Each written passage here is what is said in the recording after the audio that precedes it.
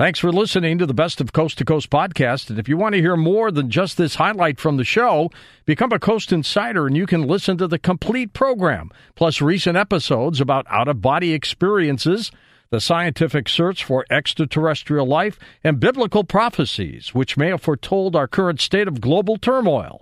So head on over to coasttocoastam.com and sign up for Coast Insider to catch up on what you may have missed from Coast to Coast. Now here's a highlight from Coast to Coast AM on iHeartRadio. Greg, what would you say you specialize in? What specific topic in the field of the paranormal and unusual? It's probably most definitely UFOs. Most of the people on my show we're talking about UFO stuff because it's the most fascinating subject to me. I always argue with Steve Bassett, of course, who's with Exopolitics, that government is not going to come out and disclose. We're going to get it from whistleblowers or people like Tom DeLonge who, have an organization now up and running. That's how we're going to find out about it. But we're not going to get it from government. There's not going to be a government news conference and the president's going to come out and say, folks, this has been going on since the beginning of time. It's not going to happen that way. No, I don't think so either. Mainly because, and nothing's really changed my opinion, I don't think that the powers that be really know what they're dealing with. And what are you going to do? Come out and say, oh, well, there's this thing going on, but we don't know what it is and we don't know how to control it. Yeah. You can't really say that. And they're abducting you or taking humans and we can't stop them. Yeah, or something like that. I mean, it's not something that's going to happen. I think what I push for, and even after the Tom DeLonge business over the past few months, there's positive and negatives there that we can talk about. But what I push for is you don't need Big Brother to tell you what's going on. There's plenty of research, mind power, and researchers, authors, everybody that have been looking at this for a long time that probably have just as much or more and probably better information than you'd get from the government. In fact, people in the government that are interested in this are probably reading their research in their books all the time. Yeah, absolutely. And I'm sure they're listening to you right now, by the way, on the program. Oh, no. Yes, they are. So what would you say categorically that you believe in right now with UFOs? I think that there is a phenomenon that has been going on ever since there's been humans. I think that some of it is unexplained. That's the fascinating part that we all want to know about. And more importantly, and that I get this from people, they say, you're a skeptic, a debunker. I was like, no, I'm not. I really do think there's a phenomenon. And more importantly, I think there's some kind of intelligence behind it. I don't know what form that intelligence takes. I don't want to get myself into, back myself into a corner saying it's this thing or that thing, because all you see in the UFO community is people saying, what they think it is. And it's all of these things and none of them at the same time. So I'm interested in just about all aspects of it. Well, and I've always said, Greg, it's healthy to be a skeptic. Keep an open mind, look for the truth, look for the answers. You don't necessarily have to go into it as a believer, but once you get the results and the data and the evidence, then make a good decision. Yeah, and I don't know if we'll ever get the results or the data, the evidence. We have a whole bunch of that, but I don't know what kind of conclusions we can make out of it. So I leave my mind open to the possibilities. That's basically, I think, what a real skeptic is. You do not make a decision, like you just said, until you have enough information. And more importantly, if you don't have enough information, you don't have to make a decision. Exactly. Keep looking into it. Keep researching. Keep finding things out. Keep talking to people. A couple pilots around Arizona just reported a few days ago some very strange object, which they said was definitely not a plane. I mean, these things are popping up all over the place, aren't they? Yeah, it's they've been popping up all over the place for a long time. They seem to go in waves, which I'm sure the listeners and you notice. And also the media interested in it seems to go in waves as well. Our guest, Greg Bishop, who is a paranormal expert, has his own podcast. We'll tell you about that a little bit later on in the program. How many books do you have out now? I think four or five, something like that. What's the most recent one? Most recent is called It Defies Language. It's basically a bunch of essays I did on that UFO Mystic site, along with Nick Redfern. He was the other writer on the site. Good guy. Yeah, Nick and I have been friends for quite a long time. He actually got me involved with the site. He just asked me if I'd be interested, and I jumped at the chance. And your first book was Wake Up Down There, right? Yeah, that was a collection of stuff from my magazine, Excluded Middle, that I founded with two friends, Robert Larson and Peter Stenzel, in 1991, way back then. It went for 10 years, and it was kind of like putting myself through another college degree or something, just doing that magazine, meeting people and talking to them and writing about it.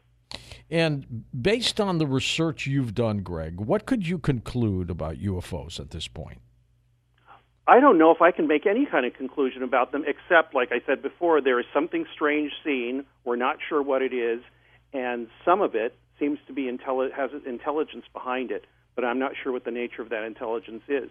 Dr. David Jacobs believes that there's something very nefarious, something not good happening with UFOs. What do you think? I think that's part of the story, but not all of it. And I think some researchers, they get completely into their research and they forget that there's other people that either don't agree with them or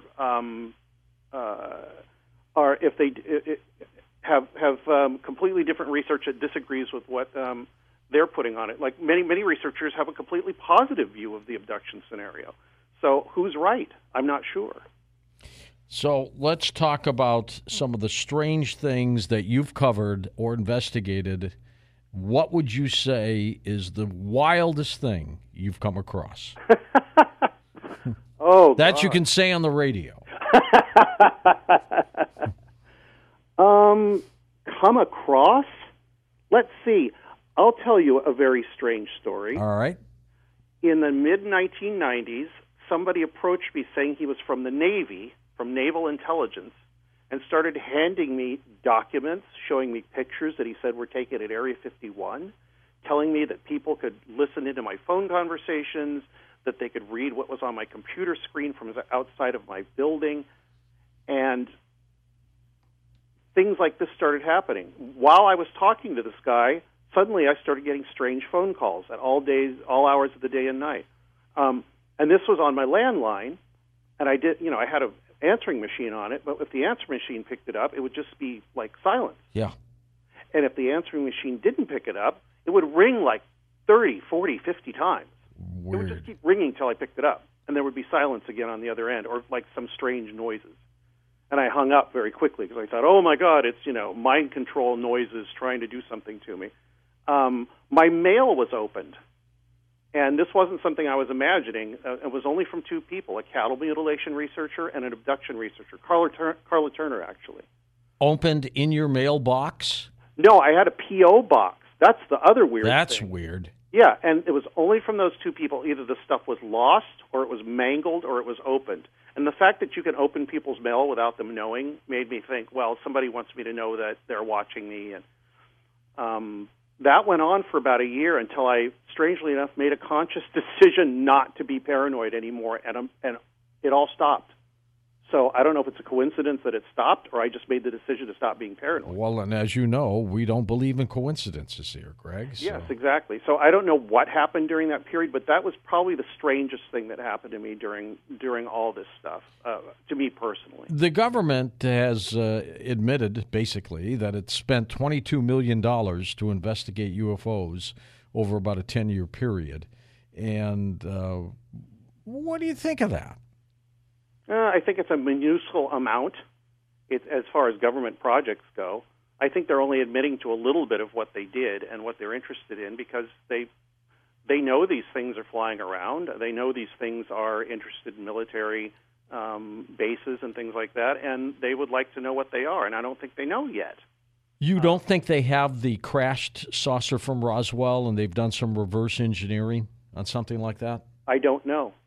I think it's a possibility, but unless I can be shown something unequivocally and say, look, this is what it, or somebody that is completely trustworthy, or a group of people actually, it says, look, we looked at it, this is what it is what it appears to be, and based on our past record of what we've told you and the research we've done, we think that you will believe us when we say that this is, actually what it is.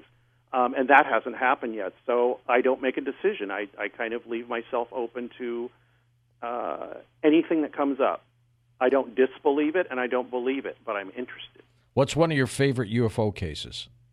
Oh, geez. The Pascagoula case is probably my favorite, just because. Tell everybody what that is. Mine is the Lonnie Zamora police officer case in Socorro, New Mexico. Oh, I love that case. I'll tell that in a second, but go ahead. The Pascagoula, I think that happened in, I think it was 77, was it? Couple guys were out there, right? Yeah, they were out fishing at night. They heard a buzzing sound, and they looked around, and there was this thing that shaped like an egg with a blue glow around it, I think.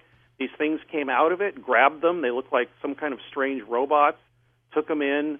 They gave them the electric eye went over them or something, some kind of camera, dumped them back outside. And the weird part about this case, that's not the weird part. The weird and strange part is that, one, there was a secret recording made by the sheriff.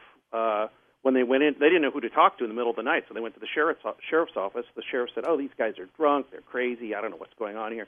He put them in a room alone, but didn't let them know there was a recorder going. And the recorder just picked up their conversation, talking about how freaked out they were, what the hell are they going to do? I don't know what's going to happen. Do you believe in God? What is, how does this relate? Just the normal things you would think when somebody would have that weird kind of an experience. And the thing about one of the witnesses, Charles Hickson, most people don't know this. 2 or 3 times later, he had more sightings. One with his entire family. They saw this large thing hovering over the highway, scared them all to death. But it continued 2 or 3 or 4 more times throughout his life. He had either mental or actual physical, or at least he saw other objects in the air. So that's a very fascinating case to me. Listen to more Coast to Coast AM every weeknight at 1 a.m. Eastern, and go to coasttocoastam.com for more.